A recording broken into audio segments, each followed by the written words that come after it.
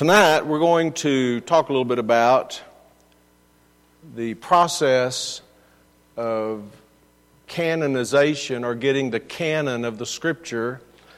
For those of you who are guests, we've been having lessons on Sunday nights just about our Bible, where we got our Bible, how we've come to have the Bible we have, and we'll look at this. It's not really, in some people's minds, a sort of glamorous Bible study, but it's a very important one because we'll see as we go through it. It's something that God promised we could have. Deuteronomy chapter 4, and I'd invite you to stand for the reading of the Scripture tonight, and we're going to read a Scripture and then turn to another Scripture and read it, and then turn to a final Scripture and read them before we pray. Deuteronomy chapter 4 and verse 1, the Bible says, "Now therefore hearken, O Israel, unto the statutes and unto the judgments which I teach you, for to do them, that you may live and go in and possess the land which the Lord God of your fathers giveth you. You shall not add unto the word which I command you, neither shall you diminish aught from it, that you may keep the commandments of the Lord your God which I command you." Don't add anything to it. Don't take anything away from it. Now go to Proverbs chapter 30. This is a verse or a couple of verses that we read last Sunday evening. Just kind of read them again as a refresher. Proverbs chapter 30 and verse 5. The Bible says, "Every word of God is pure. He is a shield unto them that put their trust in Him. Add thou not unto His words, lest He reprove thee, and thou be found a liar." Don't add anything to His words. And then if you go to Revelation chapter 22, Revelation chapter 22, the last book, the last chapter of the Bible. And if you look in verse 18, the Bible says, "For I testify unto every one that heareth the words of the prophecy of this book, if any man shall add unto these things, God shall add unto him the plagues that are written in this book. And if any man shall take away from the words of the book of this prophecy, God shall take away his part out of the book of life, and out of the holy city, and from the things which are written in this book." So all three of these passages, Deuteronomy, Proverbs, Revelation, speak directly to this subject, and that is that God's Word is not to be tampered with. God's Word is not to be altered. We're not to add to His words, nor are we to take away from His words. Now, that would include the words that we hold before us, right? The words of the Bible. But if we're going to have the words of the Bible, we have to have the books of the Bible. How do we have the right books in our Bible? And these, if God really said these things, and God really did say these things, and if God really said these things, then we can know, because God said don't add anything to it or take away from it, we can know that there is a body of truth that is not to be altered. It's not to be taken from, it's not to be added to. And so the question is, which books, which writings, which words would be included in this book? That's a good question to ask, isn't it? We're going to talk about it briefly. When I say briefly, I don't mean like it's going to be a real short sermon, but compared to what you could study on this subject, it'll be extremely brief, right? Because there's a whole lot we could say. We'll just get the abbreviated version. Let's pray. Father, help us tonight as we deal with this subject to have open minds and hearts. And Father, we thank You for the Word of God. And we want to be good stewards of Your truth. We recognize tonight that there is and always has been an all-out assault upon Your Word. And Father, we want not only to have the Bible, which obviously we do, but we want to have a better understanding of how we received our Bible and how important it is that we believe it, support it, defend it. We ask for your help in that. In Jesus' name, amen. You may be seated. Thank you. So this process is called canonization. We're going to talk about that and why it's important. You know, when the books of the Bible were being written, in the Old Testament time and in the New Testament time, the books that we have in our Bible, when the books of the Bible were being written, there were other religious writings being produced as well. Matter of fact, they're talked about in the Bible. Let's look at a couple of them. Just go to the book of Joshua, if you would, please. Joshua chapter 10. And there's many examples of this, or numerous examples of this, but we'll look at a couple. In Joshua chapter 10 and verse 13, Joshua says, the Bible says, "And the sun stood still and the moon stayed," Joshua 10:13, "until the people had avenged themselves upon their enemies." And he says this, "Is not this written in the book of Jasher?" Now, if your Bible has Jasher in it, the book of Jasher, you've got a bad Bible. But there was a book of Jasher. The book of Jasher is also mentioned in 2 Samuel chapter 1. If you're in Joshua, go to the right a little bit, if you would, please, to 1 Chronicles chapter 29. I'm illustrating a point, and that is there were other books being written during this period of time. 1 Chronicles chapter 29, verse 29. It says, "Now the acts of David the king, first and last," 1 Chronicles 29:29. "Behold, they are written in the book of Samuel, the seer," we have that in our Bible, "and in the book of Nathan the prophet, and in the book of Gad the seer." Gad is a name we're familiar with. Nathan the prophet is a man we're familiar with. Apparently these prophets wrote books, but they're not in our Bible. Why are they not in our Bible? Because they did not meet the criteria to be in the canon of the Word of God. They may have been reliable in many regards, but they were not put in the Word of God. In 2 Chronicles 12, it talks about the book of Shemaiah. Also in 2 Chronicles 12, it talks about a book by Iddo the seer. The seer was a word for prophet before they were called a prophet. So the question is, what books or writings would be included in the Holy Scriptures? The word canon, C-A-N-O-N, canon. What does that mean when we're talking about the Bible? Our English word canon, C-A-N-O-N, comes from a Greek word. I would say it in English the same way, but it's spelled with a K, K-A-N-O-N. And the word canon is a rule. It's like a measure. It's a standard. So when you're talking about the canon of Scripture, you're talking about the rules or standards that were applied to the books to determine if they were the Word of God, to determine if they were the sacred writings of Scripture. Now that question has been answered for us, to my satisfaction, and I trust to your satisfaction, but there was a process. When someone says the canon of the Scripture, what they're talking about there are the rules and the standards that were applied, and the canon is the collection of books that we have in our Bible. 39 books in the Old Testament, 27 books in the New Testament. Canonization is the process of determining which writings measure up. Some people, I'll talk about this in a little bit, some Bibles have books in their Bibles that we don't have in our Bible. And the reason we don't have them in our Bible is because they didn't meet up to the standards of the Scripture, the canonization of the Scripture. So canonization is the process. It's important to note that canonization does not give the book its authority. The authority comes from God.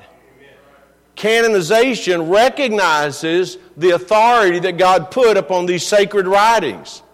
Canonization is determined by God, but it's recognized by men. And it's not as complicated as one might think. The first time that the word canon was ever used for the Scriptures is in about 300 A.D., 300 years after Christ, and it was by a man by the name of Athanasius. And he used canon to describe the 66 books that we have in our Bible. So what are the rules? What were the rules that the canon relied upon? I'm going to give you 4 rules. First of all, they would look at the writer. Who wrote the book? Who wrote these books? For instance, the book that Moses wrote. We know that he gave us the Pentateuch, the first 5 books of the Bible. So the question is, who were these people? In the Old Testament, they were almost always prophets. We're talking about the Old Testament canon, but go to Romans, if you would, please. And we're going to look up a few verses, and if you don't have time to find them in your Bible, at least write them down so you can go back and read them yourself. And Romans chapter 1, notice something that Paul says about the Scriptures. Now keep in mind, when Paul is writing Romans chapter 1, the only Scriptures we had were the Old Testament Scriptures. In Romans chapter 1, in verse 1, he begins his epistle to the Romans by saying, Paul, a servant of Jesus Christ, called to be an apostle, separated unto the gospel of God, separated, notice he says, unto the gospel of God, which he had promised afore by his prophets in the Holy Scriptures. So the Apostle Paul recognized that the writings of the Old Testament, which we'll say this again later, but the Old Testament canon was firmly established by the New Testament era. But Paul recognized here that this gospel had been promised by the prophets. And generally speaking, the writers of the Old Testament passage were prophets, and they were called the Holy Scriptures. Now, in the New Testament time, we're talking about what is the canon used, what are the guidelines. Number one, they were asking who wrote this stuff, right? Who was the writer? And mostly in the Old Testament, it was the prophets. In the New Testament times, it was primarily the apostles, but also prophets. Go with me if you would. If you're in Romans, go to the right to Ephesians. And let's look at a passage here in Ephesians chapter 3 and verse 1. We'll read a few verses. Paul writing, and he says in verse 1, For this cause I, Paul, the prisoner of Jesus Christ, for you Gentiles. We're in Ephesians 3 and verse 2. Ephesians 3:2. If you have heard of the dispensation of the grace of God which is given me to youward, how that by revelation he made known unto me the mystery, as I wrote afore in a few words, whereby when you read, you may understand my knowledge in the mystery of Christ. He said, God revealed these things to me. Then verse 5 he says, which in other ages was not made known unto the sons of men, as it is now revealed unto his holy apostles and prophets by the Spirit.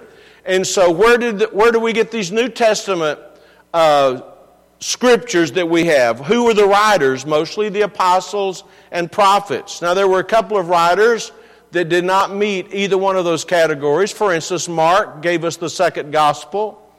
But it's good to know that Mark was discipled by Simon Peter. It's very clear to me by the studying the Scripture. And another writer that was not apostle or prophet was Luke, who gave us the Gospel of Luke and the book of Acts. But anybody that knows anything about the Bible knows that Luke was one of Paul's right-hand men. And so he had a lot of understanding about what was going on. So the first question in canonization was, who was the writer? And I'm hurrying through this. The second question has to do with the contents, about the message itself, about the letter itself, the books, the writings. Are they credible?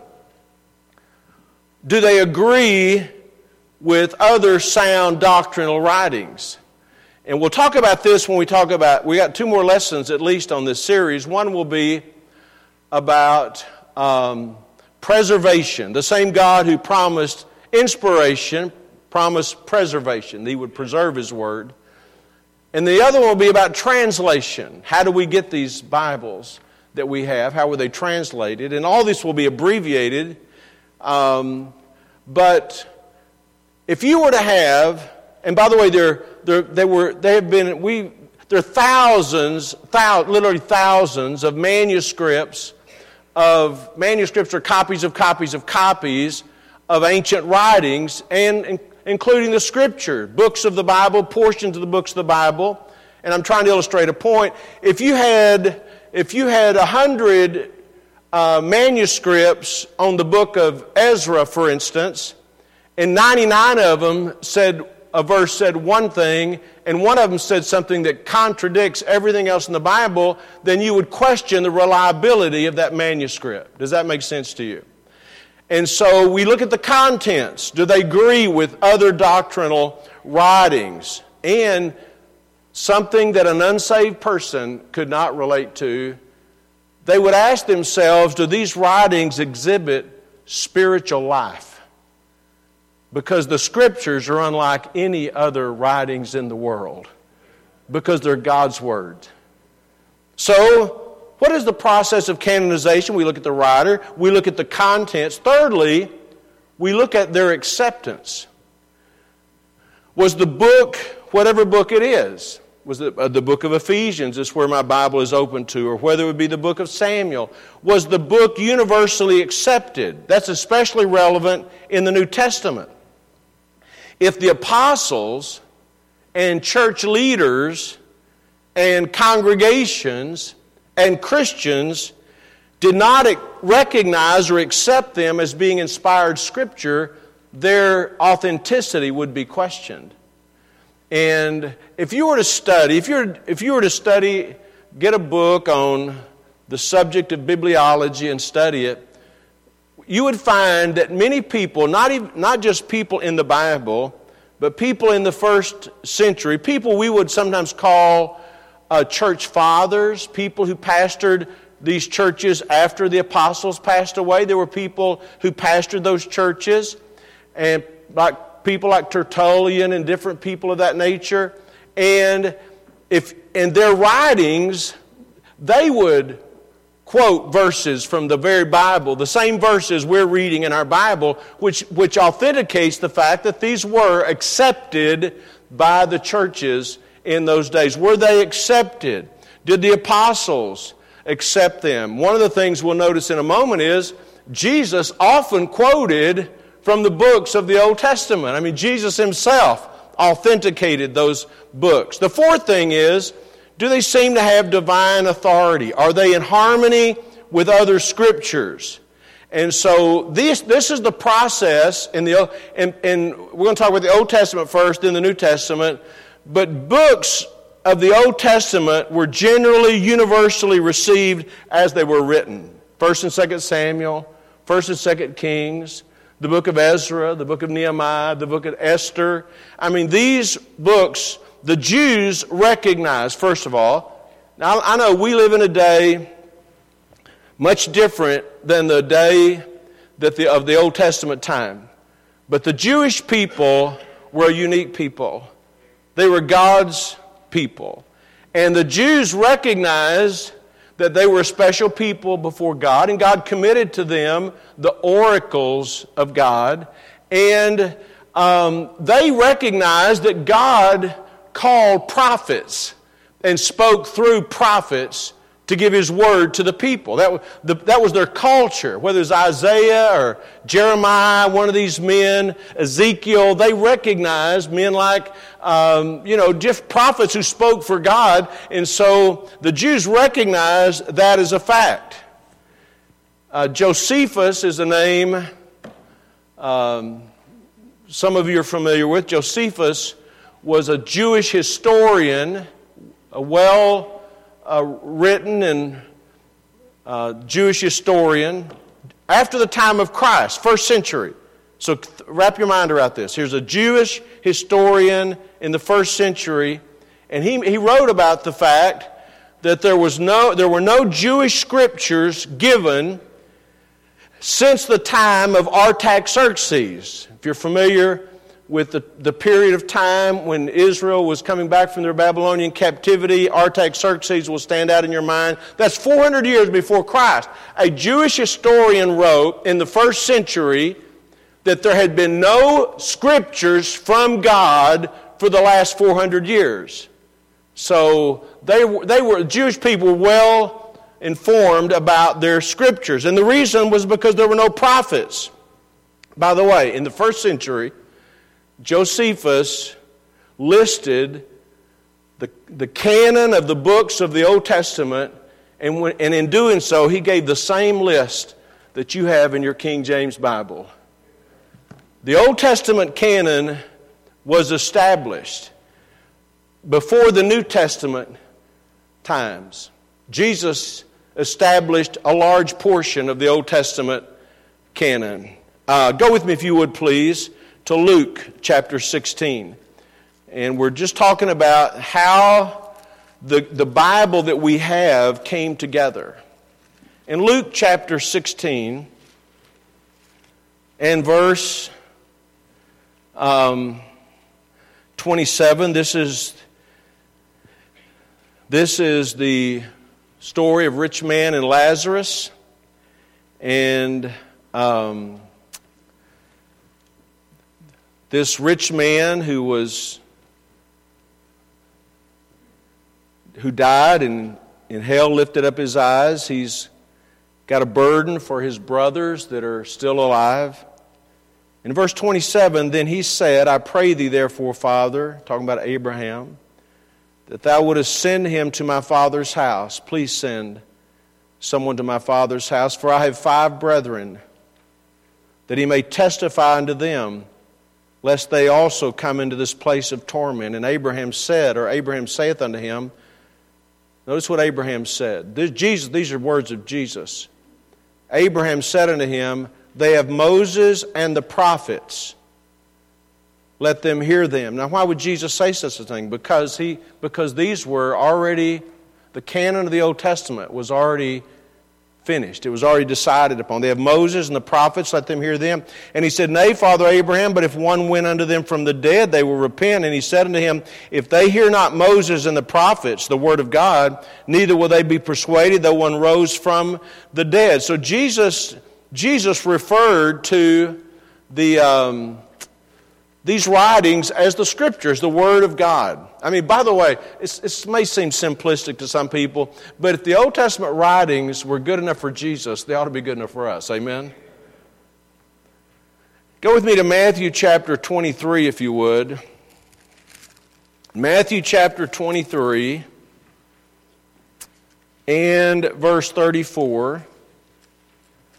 Matthew 23:34. Wherefore, behold, I send unto you prophets. Jesus has been conversing with the Pharisees. Behold, I send unto you prophets and wise men and scribes, and some of them you shall kill and crucify, and some of them shall you scourge in your synagogues and persecute them from city to city. Verse 35, that upon you may come all the righteous blood shed upon the earth. From the blood of righteous Abel unto the blood of Zacharias, the son of Barachias, whom you slew between the temple and the altar. Now Jesus makes this statement about all the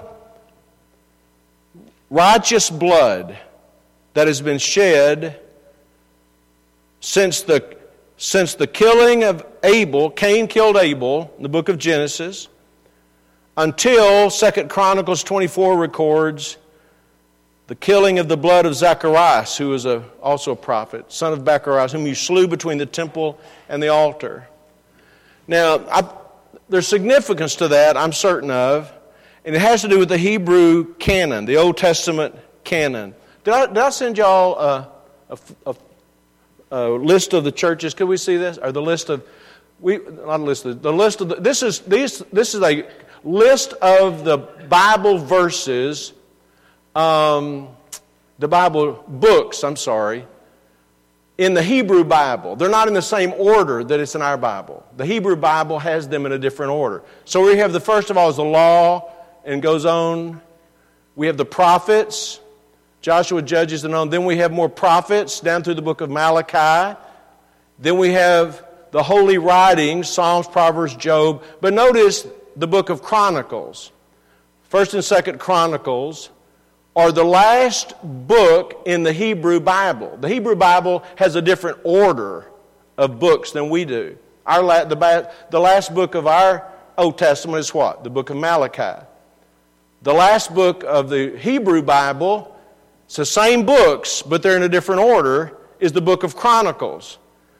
So when Jesus said here, all the righteous blood from Abel to the blood of Zacharias, he is saying from the book of Genesis to the book of Chronicles, which is from the first book of their Bible to the last book of the Bible, which is basically saying throughout the whole canon of the Scripture.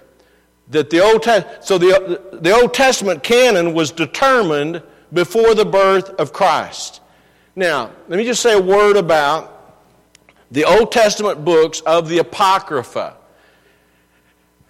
How many of you came from a Roman Catholic background? Let me see your hand. Several of you.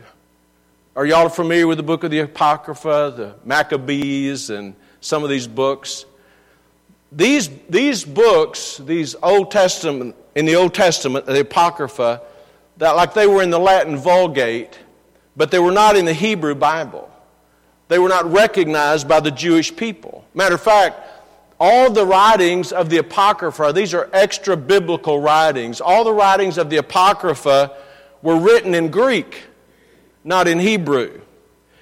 The Old Testament canon was firmly established before the Apocrypha was written. Martin Luther, who was not a Baptist, he was a reformer, but he said this, the Apocrypha, that is books which are not regarded as equal to the Holy Scriptures, and yet, he says, are profitable and good to read. He said there are things in them worth reading, but they're not the Scripture. The Apocrypha was rejected from our canon for a number of reasons. Number one, they were never accepted by the Jews. That was one of the standards for making it into the Word of God. How is it accepted, especially the Old Testament writings, by the Jews? They never accepted the Apocrypha. Second of all, no place does Jesus or the apostles ever quote from the Apocrypha. They quote from Old Testament writings, but not from the Apocrypha. And basically there's so many contradictions. It doesn't stand up to the criteria. Now I'm just saying, if you wonder why some books did not get into the Bible because they didn't belong with the Bible. They were not recognized. They had contradictions. Now the Apocrypha, and I hope you'll hear this, the Apocrypha were included, those writings were included in some of the Old English Bibles, including the early editions of the King James Bible. Now that may throw some people off a little bit, but the King James translation, originally, some of them had apocryphal books in it, but every place they were in the appendix or with an explanation. In other words, they were not recognized as being the Word of God. And later on, the Catholics at the Council of Trent in 1546 AD, they inserted the Old Testament into the Old Testament, the Apocrypha, but they're not recognized as Scripture. The whole lesson tonight is about the canon of the Scripture. How do we know what books are supposed to be in the Bible? And we'll talk about this when we talk about translations. But one of the things that is used to confuse people is when they talk about the older manuscripts. Well, just because something is older doesn't necessarily mean it's more accurate. It doesn't necessarily mean it's better. And we have before us the most accurate translation of the Bible, the Word of God, in the English language. And we thank God for that. What about the New Testament canon? What about the writings of the New Testament? These books from Matthew to the book of Revelation, written between 50 AD and 95 AD. And one of the great marks of canonicity was the contribution of the apostles, because they were eyewitnesses of the things that had occurred. Peter wrote about that in his second epistle. He said, we were eyewitnesses of his, talking about his transfiguration. An interesting thing, if you take and look with me in 2 Peter for a moment, 2 Peter chapter 3, and keep in mind that these books of the New Testament era were being written by different people in different places at different times. John the Beloved gave us the Gospel of John. He gave us the epistles of John, 1st, 2nd, and 3rd epistle of John. He also gave us the book of the Revelation. Paul, his epistles were being written different times, different places. Some of them referred to as the prison epistles. He wrote from a jail cell. And Simon Peter gave us a couple of our epistles, the book of James, all these different people writing at different times. But one thing that's interesting when you read your Bible, you may never notice this, but at the time that the New Testament was being written, these scriptures that would be a part of our New Testament were already being circulated among the churches. Isn't that an interesting thing? For instance, look in 2 Peter chapter 3 and verse 15. Now, Peter's writing here, and he's going to bring up the Apostle Paul. In verse 15 it says, an account that the long suffering of our Lord is salvation, even as our beloved brother Paul, also according to the wisdom given unto him, hath written unto you. He said, Paul, our brother, has written unto you. Verse 16, as also in all his epistles, speaking in them of these things, in which are some things hard to be understood. So he's writing and he says, Paul, you've already seen some of Paul's writings. Paul is writing these epistles. You say, well, how did they there wasn't a printing press, how did they get them out? They would handwrite them. We'll talk about that when we talk about preservation. They would write out the verses, write out the chapters, and they would distribute it among the churches. And Peter uses this language in verse 16, in which are some things hard to be understood, which they that are unlearned and unstable wrest, they twist them, as they do also the other scriptures unto their own destruction. So here we have Peter writing in the New Testament era, and in writing, he's referring to Paul's epistles, which are already being circulated. And while he's doing that, he's putting them on the same level as the other scriptures. So we look back and we wonder how this came to pass. And it came to pass by people writing individual letters, epistles, and they would be copied and they would be distributed among the churches. There are numerous examples of this. Look with me, if you would, please. Let's go to a very familiar one to the right of there where you are. You're right in the neighborhood. Revelation chapter 1 and verse 11. This is the revelation of Jesus Christ to John the beloved, John exiled on the island of Patmos for the Word of God and for his testimony of Christ. And Jesus reveals himself to him there. But look in verse 11, it says, verse 10, I was in the Spirit on the Lord's day, and heard behind me a great voice as of a trumpet, saying, here's the voice he heard on the Lord's day, I am Alpha and Omega, the first and the last. And what thou seest, write in a book, and send it unto the 7 churches which are in Asia, unto Ephesus, and unto Smyrna, and unto Pergamos, and unto Thyatira, and unto Sardis, and unto Philadelphia, and unto Laodicea. So these New Testament epistles, these books are being written, they're being distributed, and we have the communication of Jesus to John saying, when you get this done, I want you to make sure this epistle goes to these churches.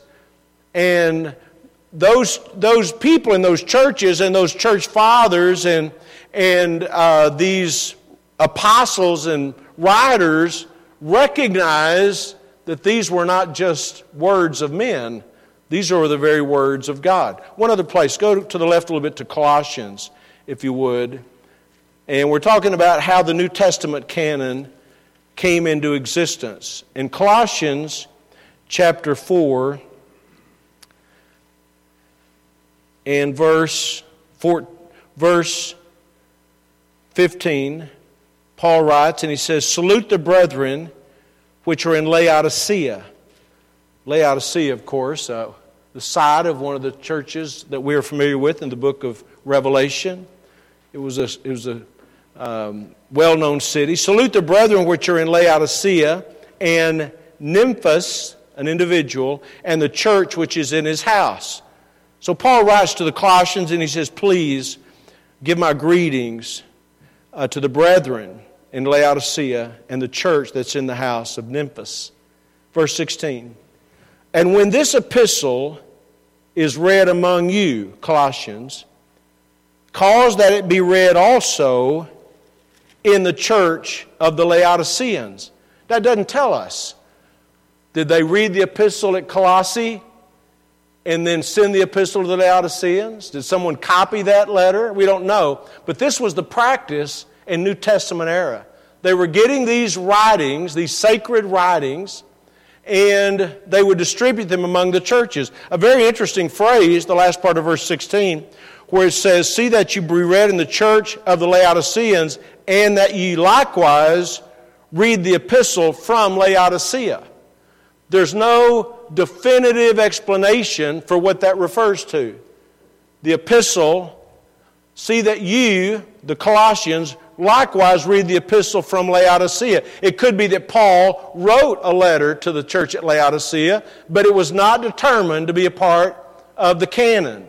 It could be some other epistle. They speculate about a lot of things, and I'm not going to get into speculating tonight. I'm just telling you that's the practice. And through the course of this, the New Testament canon was established.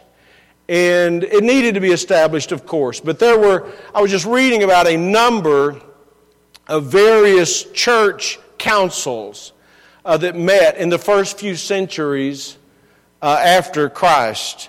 The Synod of Laodicea in 363 AD. At that time, there was a restriction forbidding the reading of non-canonical books. So the canon, the entire canon, was established by that time. In the Council of Hippo in 363 AD, the Councils of Carthage in 397, all of them listed the canon of Scripture, the 66 books of the Bible that we have in our King James Bible. So it was important to the church leaders to establish the canon of the Scriptures. As I mentioned earlier, the first known use of canon was in 367 AD, when all the books of the Bible, including the 27 books of the New Testament, was called the canon of Scripture by a man by the name of Athanasius. So, the conclusion is, everything about that we've said thus far. We talked about the authority of the Scripture. We talked about the inspiration of the Scripture. And in every case, we see that it's based upon the promise of God. God promised to inspire His Word. And God promised that that Word would be kept intact. So I say this again, in case you missed it or in case you just need to be reminded. Our confidence is not in the men who decided. Our confidence is in God who promised that He would provide a Bible that was just as He wanted it to be, and we're not to tamper with it. We're not to add to it. We're not to take away from it. It's His Word. He used men to pen the words, and He used men to recognize the authoritative Scriptures. And what we hold in our hand is His eternal Word. Didn't originate, as we said last week, it didn't originate with the writers, it didn't originate with the men, it originated with God. It's God's eternal Word. Forever, O Lord, thy Word is settled in heaven. And it's a miracle that God got His settled Word in heaven into our hands. Isn't that an amazing thing? God is good. And you say, well, I just don't know if I can trust men. You don't have to trust men. Trust God. It's His promise. Amen? Amen. This is like an abbreviated bibliology study. We're going to look at preservation, how God promised to preserve His Word. And we're going to look at the translation issue. And so all of you who know Hebrew and Greek, be sure and be here on that night. Amen. Young people, look at me here for a moment. I just want to just impress upon your minds and upon your hearts how valuable this book is. It's a miraculous book. It's God's book.